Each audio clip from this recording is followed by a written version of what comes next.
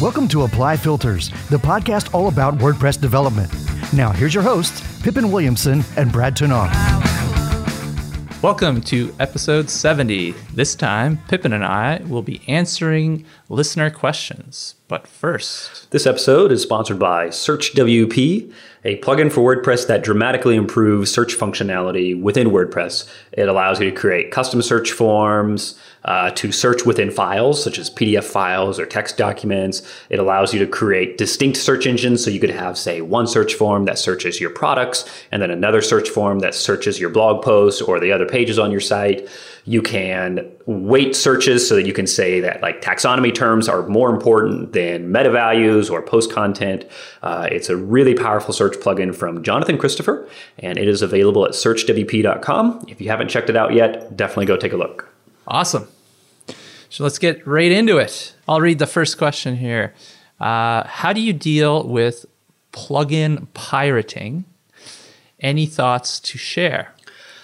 Well, oh boy. I think anybody who has built a commercial plugin that has received any more than maybe 5 customers has probably dealt or seen pirating to some degree. And now we should probably be careful on using the word pirating, because technically sharing GPL code is not really pirating.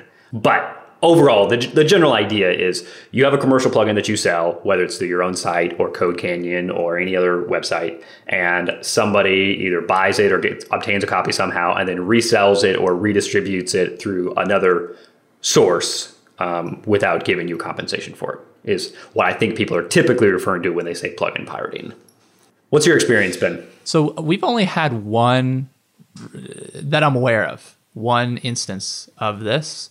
And what the person did is they took WP Migrate DB Pro. Do you mean only one instance that you know of your plugins were ever redistributed, or only one that was problematic? Yeah, I don't know of anyone else like sharing our plugin. I'm sure it's happening. I just don't think it's gotten enough attention that I've become aware of it, because I don't know. I don't go out there hunting for these folks, right? I don't make it. Kind of my philosophy is just to kind of accept that a little bit of that is going to happen, right? It's always happened with software, right? Anything digital is going to get passed around. So, okay, fine. When it becomes a problem for us is when someone would take it and then they pass it off as their own work and don't change our name, don't change the name of the product. And so they're essentially infringing on our trademark, and so that's where it's kind of a legal problem, really.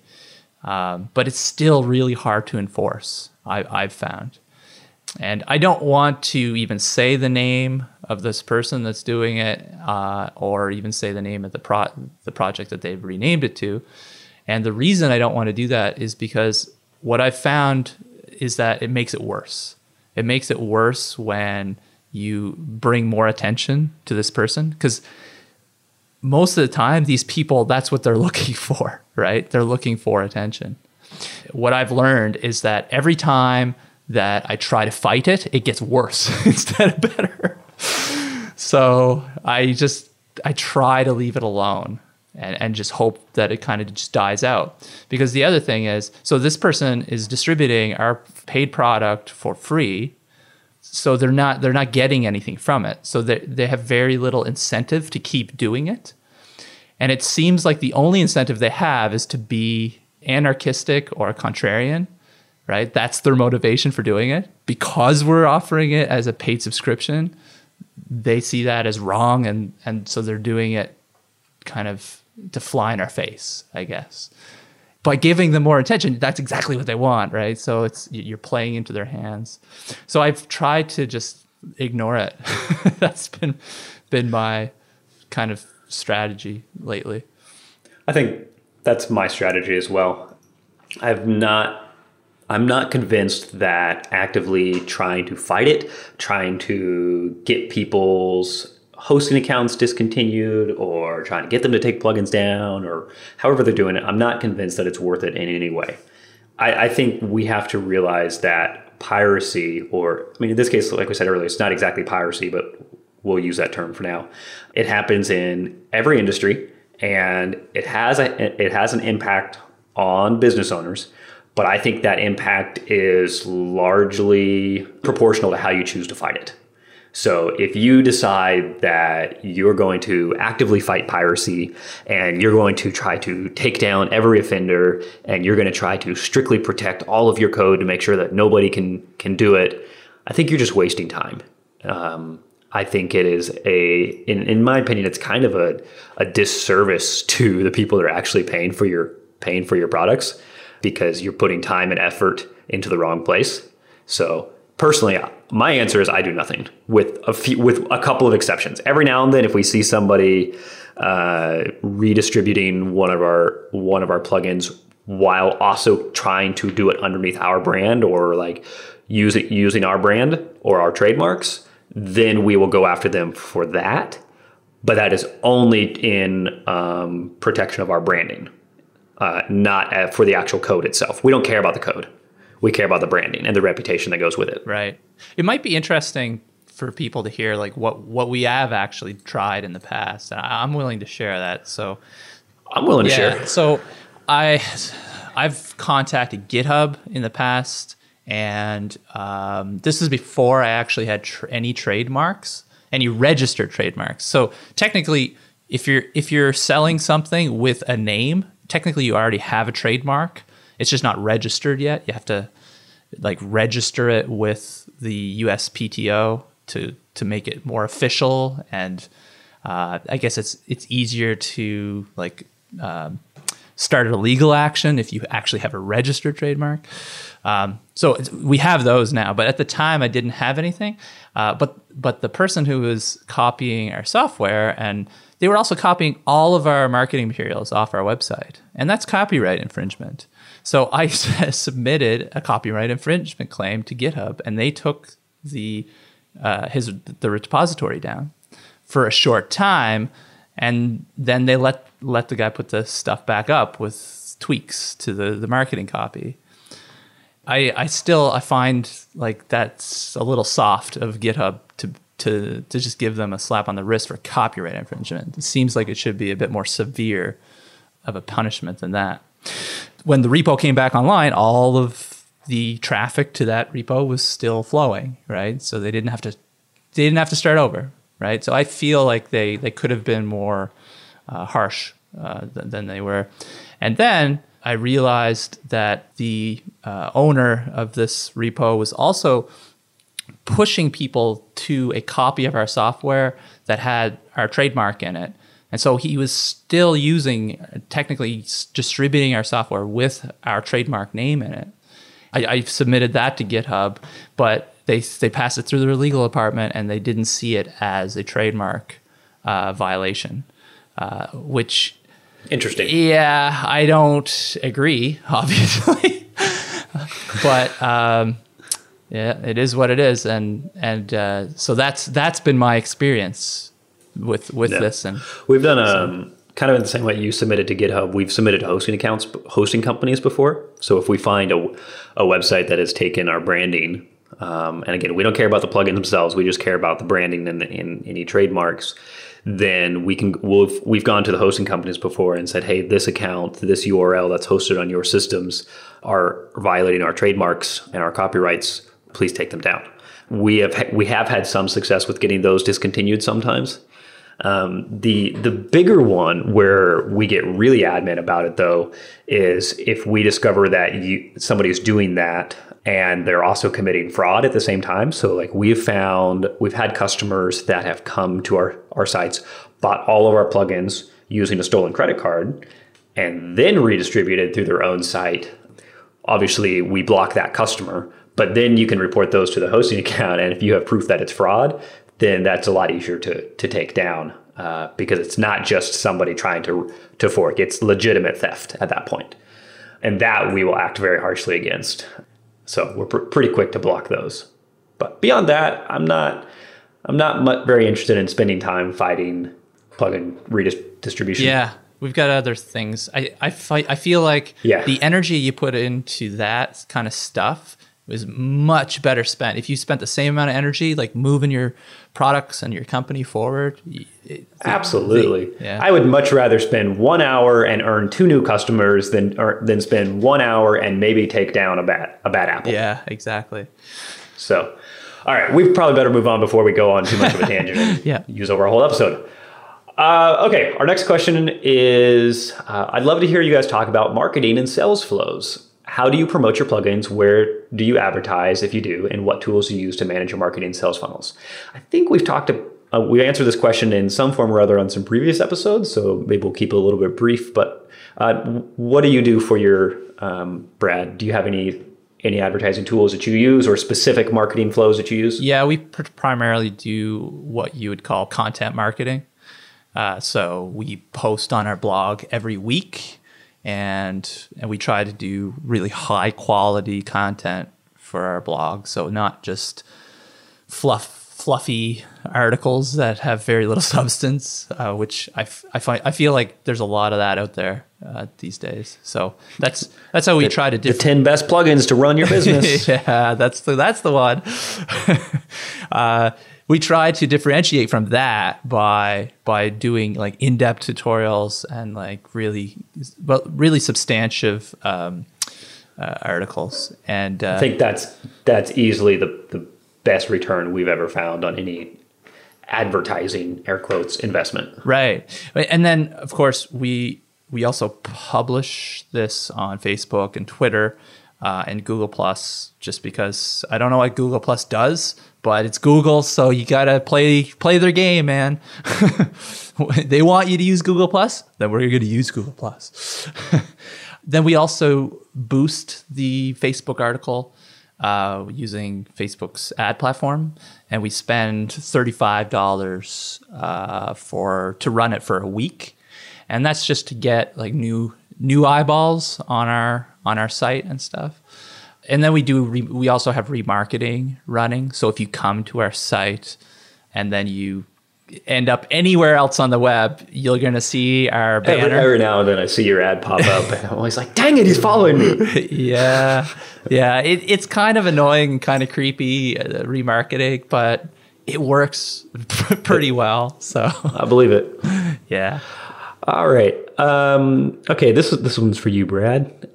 Hi, I was thinking if you guys can talk about what Redis cache is, how to use it for WordPress, and what kind of performance improvement we can get out of it. Oh, I don't know about performance. I think you're a little bit more familiar with this than I am. So what can you tell us? Well, yeah, I wouldn't say I know Redis very well, because I don't. I know of object caching, which is what we use Redis for in WordPress. So, I mean, maybe you want to explain what object, you know what object caching is, right? And I do. I will say that anytime I get into a caching discussion is that I typically put my foot in my mouth because I get something wrong. That's okay. We're winging it here. So, so object caching is essentially, let's say, you're querying, you load a page and it's querying for a post in the database. Well, with object caching, a persistent object cache, the next time a visitor comes to that same page, and instead of querying the database, it's going to pull that data right out of memory, which is where Redis keeps it. That was kind of a weird explanation, but hopefully that made sense. And then Redis is just a key value store, essentially, and it runs on the server, and WordPress essentially connects to the Redis server, and it can pull stuff out of it.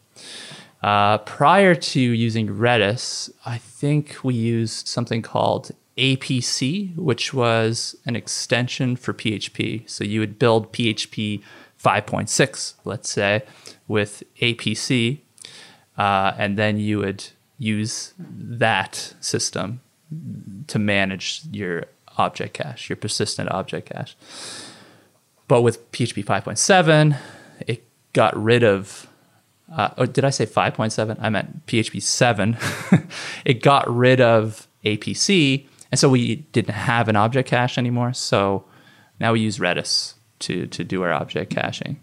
So that's why you've heard of Redis more recently. I think people were experimenting with Redis like prior to PHP 7 being released, but I think PHP 7's would really pushed Redis as the persistent object cache for WordPress kind of forward. Does any of that make sense, Pippin? Yeah, I think that was nice and clear. Okay. Do you have any questions about it, or is it good enough? I'd be curious to know what your own performance improvement measurement was, if you were able to do it like with it on versus off. Because I think it's important to note that anytime you're talking about caching of any kind or any kind of system that is designed to improve performance, is that it can vary dramatically from system to system, from hosting account to hosting account, from site to site, based on what else is running on the site, how you're configured, the hardware that you're running on, the software that you're running on, the versions you're running on. So just because one person sees great results does not mean that you will as well. It's something you have to take with a grain of salt. It's just like why some of the caching plugins, W3 Total Cache, WP Super Cache, etc., Rocket Cache, some of those, or WP Rocket, why some of those will give people awesome results and sometimes they're horrible. Sometimes they can actually cause significant problems. And it's just because if Brad has great results does not mean that you will. Yeah. Is I think important to realize. Oh, so I will say, like, you should definitely have an object cache if you're at all concerned about performance with WordPress, okay? Because WordPress does do a lot of querying the database, and those are slow operations no matter what your setup is, right? So having an object cache sitting kind of in front of that will give you a better performance. That's it. Period. Right? There is no maybe with object cache versus no object cache. If you're talking about cache, there's also page cache, right? Which is kind of like the next level, where you cache the entire page request. So that may or may not, depending on your application, help, right? Because let's say you're running something like BuddyPress. Well, BuddyPress is very dynamic system, right? Like most of the pages, you want like the latest data to show up, like the news feed or whatever, right? You don't want to cache the whole page where the news feed is because you won't get the latest stuff that shows up in the news feed. So for that, like a page cache is probably not going to help you that much, but an object cache will help you a ton in that situation. There's also e-commerce is another great example where page caching can be problematic. Oh yeah. So on our site for e-commerce, we don't have like a shopping cart icon or anything in the top part because we page cache everything. Right. But we could get around that by doing Ajax, right? By doing an Ajax call to show like the cart count.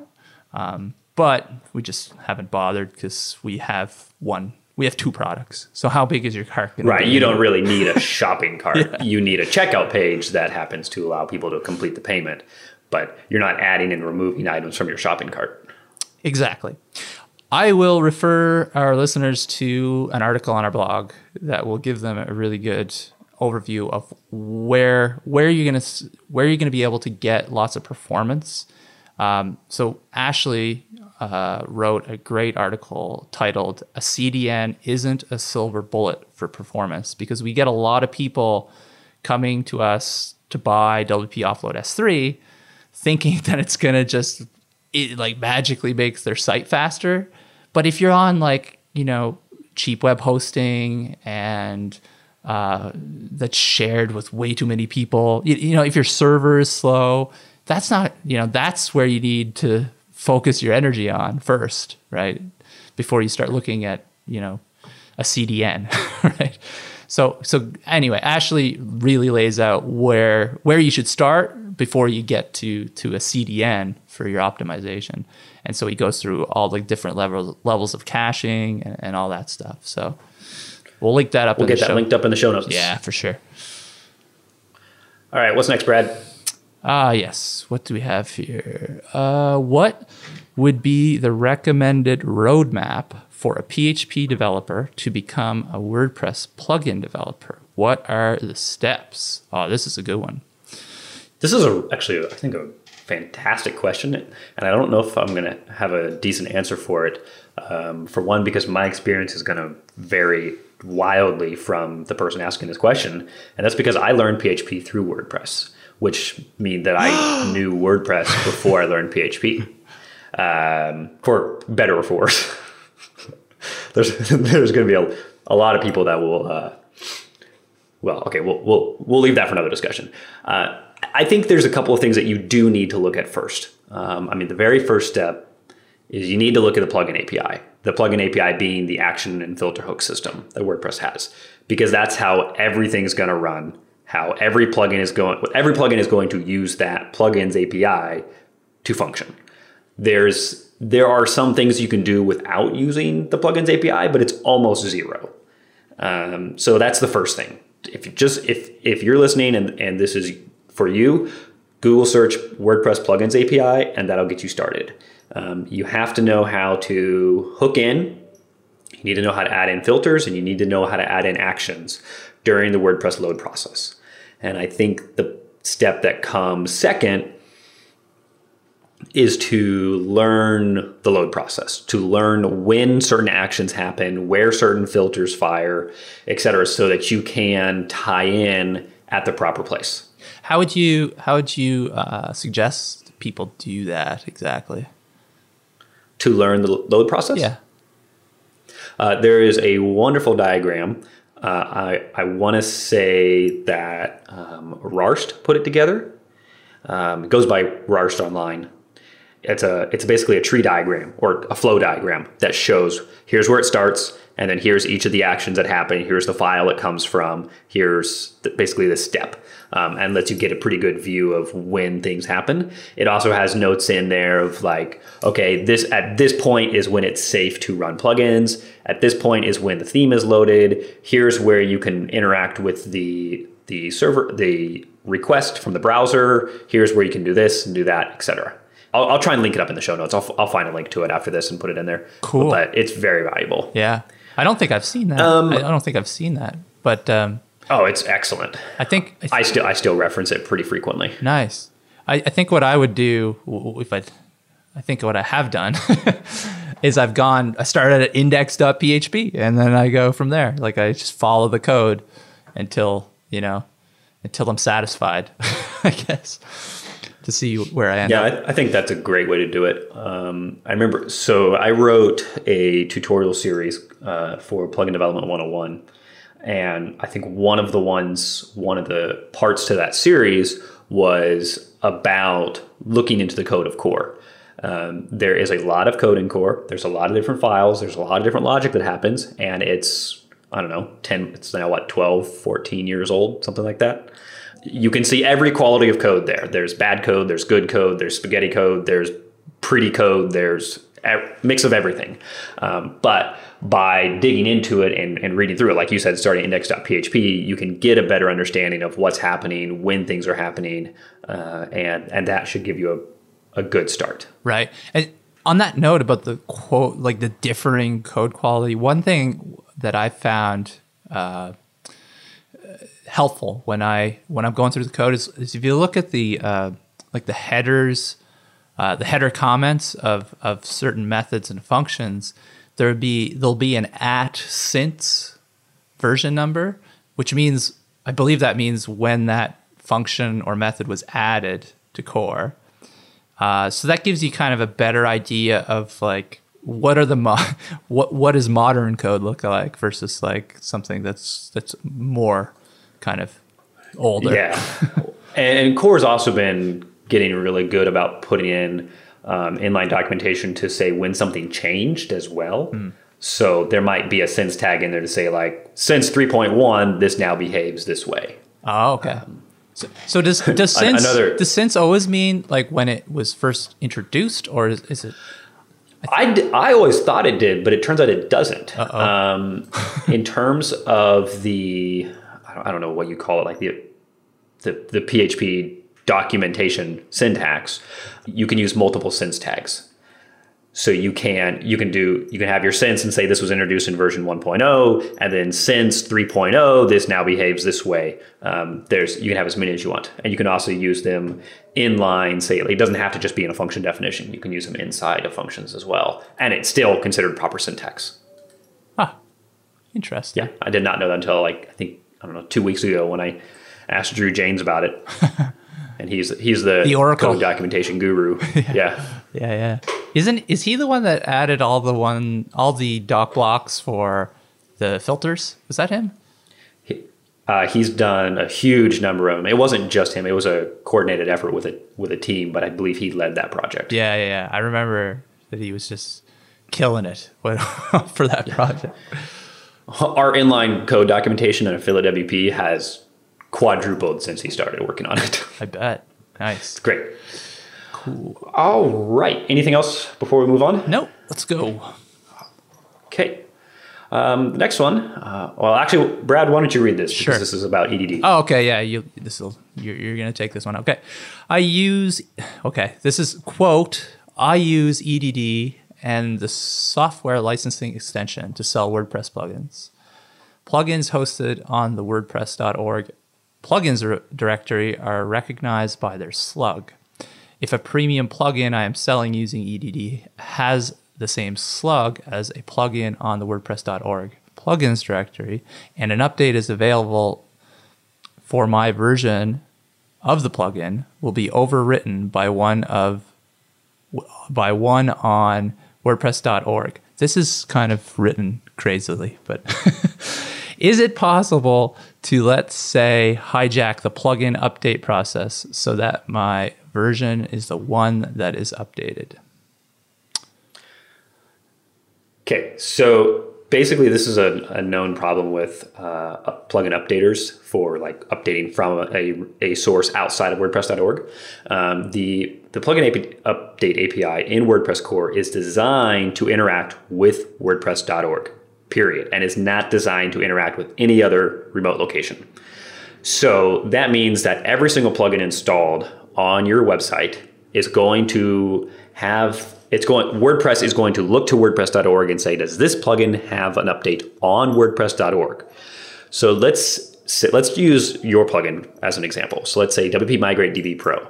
If someone was to fork your plugin and put it on .org and was able to get the slug of WP Migrate DB Pro on WordPress.org, anytime they push an update, and if their version number is higher than the one from your website, WordPress will show the .org version instead of your version, because .org takes precedence, basically. Typically, that's how it typically works. So to answer the question directly related to EDD software licensing, we did actually add a parameter to our updater class that allows you to overwrite or ignore .org. And we wrote a blog post on our development website about how to use this, and I will link it up into the show notes. So the short answer is yes, you can get rid of this problem and you can fix it. So your plugin, so EDD will essentially just override whatever is on .org. Like it'll just ignore it. Yep. So if your plugin on your website is version 2, but on WordPress.org there's a matching plugin found that is version 3, it will just ignore the version 3 and will show the version from your website. Right. So this is the code that a developer would include in their plugin, right? This is part of that code. Yes, it is. Yeah. Yep. All right. Cool. A little fun question for you from a listener. Does Pippin ever take off his hat? And no. I think he sleeps with it, showers with it. Pretty much. Yeah. Nah, I have a very close personal relationship with my hat. I like it a lot. Cool. All right. Next is, and this is our last question for the day. What does your project management look like? Such as what tools do you use? What do you validate features with users? How do you decide on features, etc.? What do you do, Brad? Wow. Okay. So we use Trello for kind of the high level bird's eye view of what people are working on. As an example, like one of the cards would be WP Migrate DB Pro 1.7. So that release, and then like whoever's the members of the team that are working on that are assigned to that card. So it gives a nice view of like what everybody's working on in the company at any given time. And then to get like more granular, you would go to GitHub to the issues for WP Migrate DB Pro and take a look at what the issues are for the milestone 1.7. So we keep most of our project management stuff in GitHub, kind of the details. And then we use Slack for like the rest of the communication. We use a little bit of Google Docs for like meeting notes and that kind of stuff. And that's about it. I can't really think of any other tools that we use for project management. What about you? We pretty much share the same suite of tools. We have numerous Trello boards that we use for kind of our internal discussions, planning, project management, etc. Like, for example, we have one for EDD, we have one for affiliate P, we have one for RCP. We have one that is kind of company-wide. We have a marketing board that is company-wide. We have an extensions board for managing all of our plugins for easy digital downloads. We use a Trello board for apply filters. We have a bunch of different Trello boards that we use kind of for that internal communication that needs to be persistent. So like, for example, stuff that should not be in a chat conversation that will be quickly lost goes into Trello. So if we have an ongoing project that might take us a week, a month, a year to complete, we're going to put it in Trello and slowly work on it. Then we use GitHub for all of our development tracking, bugs, features, enhancements, etc. Slack is our team communication tool, and we use it every single day. We break our Slack channel, or we break it up into multiple channels. So, for example, we have a support channel for each product. We have an EDD support, RCP support, AFWP support. We have a docs channel for each one. We have a general channel for each one. So that we can break each one of those general subject areas into its own channel so that we can have multiple concurrent conversations. And then we also have a general, which is kind of just like a water cooler. We have other ones for things like health and wellness. We have one that we call Each One Teach One. So if you want to ask somebody, hey, could you teach me this kind of thing, whether it's a PHP question, a Git question, a personal life question, anything. We also maintain a couple other things, like we have a security channel, for example, that if we need to discuss a security problem, we have those. And those are really our three big ones. I guess Help Scout for support, but I guess the question was really about project management. So it's GitHub, Slack, and Trello are the three. And then every now and then we'll also use Google Docs for if we need to write things up, or if we want to get some spreadsheets together of various things. Yeah. Have you guys tried the new GitHub features that are similar to Trello?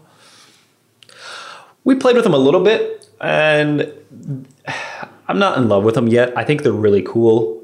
Right now, they don't provide enough of what we would need to replace Trello, and it doesn't make a whole lot of sense for us to use both. Yep. It's exactly what we determined as well in our assessment. I think it would work really great if you have, say, an open source plugin that has outside contributors, or any open source project that has outside contributors, and you don't want to set up like a dedicated project management for all the contributors. So you don't want to set up a Trello board or a Slack channel or anything like that. You could use the new projects features in GitHub to help manage that. That would definitely be a worthwhile tool. And the other one that I forgot to mention is Zapier. We use Zapier a lot. Oh, yeah? What for? We do a few things. Number one, we have a kind of a pick-me-up thing that runs anytime we get a large sale. So like anything over $400, it sends a ping to our Slack room as a hooray kind of nice thing. It's just a little fun pick-me-up. Check that it's fraud if it's not. Yeah, right. Oh, sad day.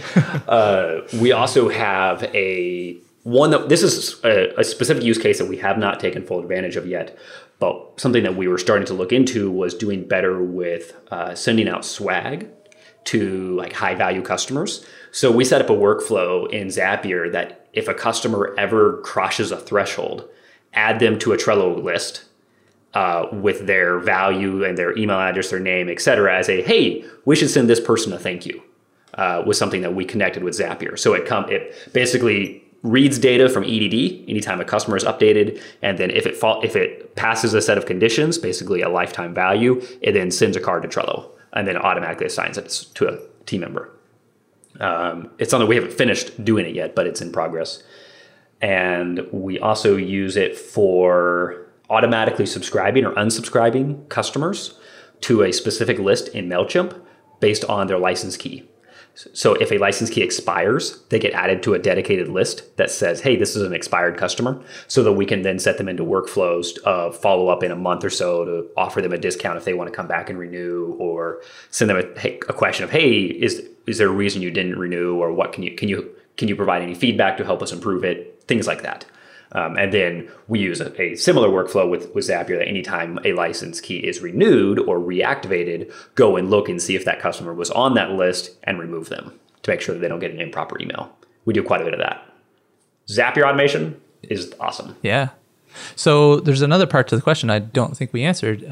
Do you validate features with users? How do you decide on features? So you want to answer that first? No, you go ahead. Okay. I've toyed around with various ways to do this a lot. I think there's a lot of common ways to do it. One is to do it purely based on customer feedback. So if a customer, like in a support ticket or in a pre-sale or in a feature request ticket or something like that, says, hey, I would love to have this, or I think it should behave this way, make a note of that. Whether that you note it down in GitHub or your own internal board on Trello or a Google Doc or however you choose to do it, take a note of it. Another way you can do it is you could say, here's a public roadmap that anybody can vote on. Here's all of the features that we have listed as possible candidates. Allow people to add their own features as well. That I've seen that work well. And maybe then somewhere a mix of the two. We do some of both of those. We don't have anywhere for people to vote on features. There's a few reasons behind it, but we decided not to. We do have almost all of our GitHub repos are public, and we have most of our planned features logged there, and we have quite a few feature requests logged there as well. So anybody who wanted to could come in and leave their comment or their feedback on it. The main thing that we do, though, is in customer support, if we get a request for something, we log it. And then when we get another request for that, we log that back on where we logged it originally to say, hey, here's another request for it. Here's another request for it. Here's another request for it. And we try and keep a connection between the customers that requested a feature and the development of that feature so that when it's done, we can go back and follow up with them all. How do you manage all that? Is there a system that you use for that? Like some kind of software? For that's mostly in GitHub. It's mostly in GitHub. So you're just adding comments to an issue every time?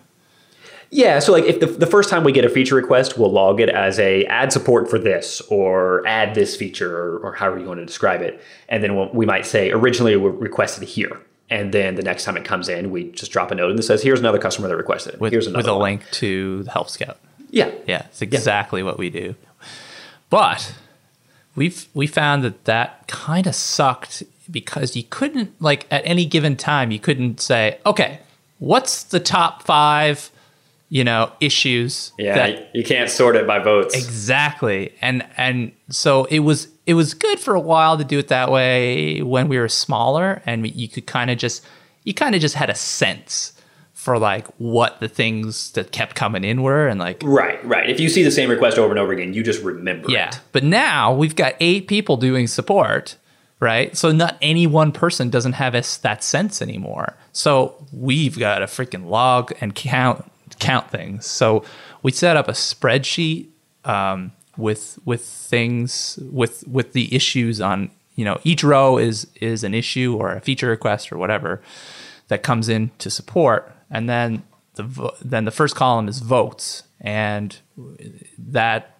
determines how it's sorted. So the whole spreadsheet is sorted by the vote count, and we have it somehow. We found a little macro that like sorts the whole spreadsheet as you update the votes. So you don't ever log a request on your GitHub. We do both until you decide to actually do it. No, we do both. We log it on GitHub so that we have a record of who's requesting these things, right? So we still need to know, like, what are the Help Scout issues for those this feature? Who is actually requesting these things? So we log it at GitHub, and we add a count to the spreadsheet. So it's kind of a nuisance of a system, but we couldn't, like, I went out looking for software that could manage this, and I couldn't find anything.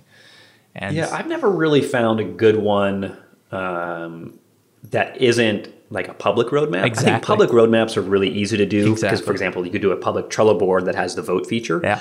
What I would really like is a roadmap tool that has a vote feature. I would love this to be in GitHub. I want GitHub to add a vote feature. Yeah. Would make me so happy. In GitHub or in Help Scout. Help Scout would be a good place for it too. But the other thing that I want is I don't want just a unique vote system. I want a count system where an admin can set a count any number of times they want. So every time that we get it requested, I can up the count. Because most voting systems are based on uniques. So it's unique votes. But let's say if you're doing it as a private system, you're not having 100 people come in and vote. You as an admin are coming and say, we've had 100 people ask for this. So you are logging that count. If anybody has a great tool recommendation, please share. Because I think, Brad, you and I have definitely both run across this and not found a great tool for it. One of my team members, I think it was Gilbert, pointed me to this barometrics feature system that I really like it. It's a scoring system. So there's demand. So you can rate the demand high, medium, low. You could rate the impact that this feature will have as high, medium, low. The effort required to build it as, high, low, really, like how much effort is it going to take to build this? If it's like really low, then the score would be higher, right?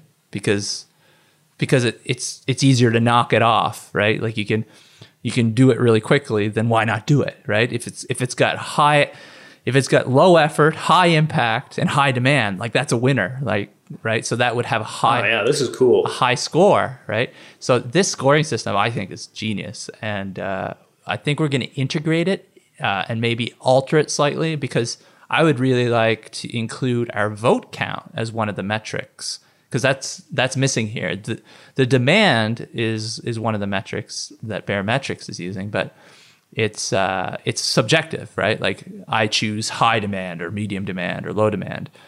So if we could use the actual vote count that we have already in our spreadsheet as the demand, I think this would be awesome for us.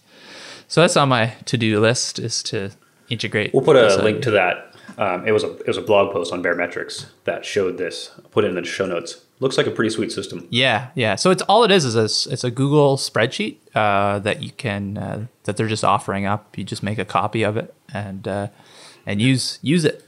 So very nice. Yeah. I think it's addressing that question that I think every developer and every team faces of what to build next. Next? It's so easy when you're first starting out, because like, I know, right? But then as the project gets more mature and the team gets bigger, it does get much more difficult to tell what should you build next, Yeah. Figuring out like what has priority versus what doesn't. I mean, you could have 1,000 requests for something, but that doesn't mean it has priority. Yeah, exactly. I think the advice that I heard early on from people was just don't worry about it early on, because you'll have that sense for what's important. So this scoring system, if you're just starting out and you have a product that's really new, don't worry, don't do this scoring system.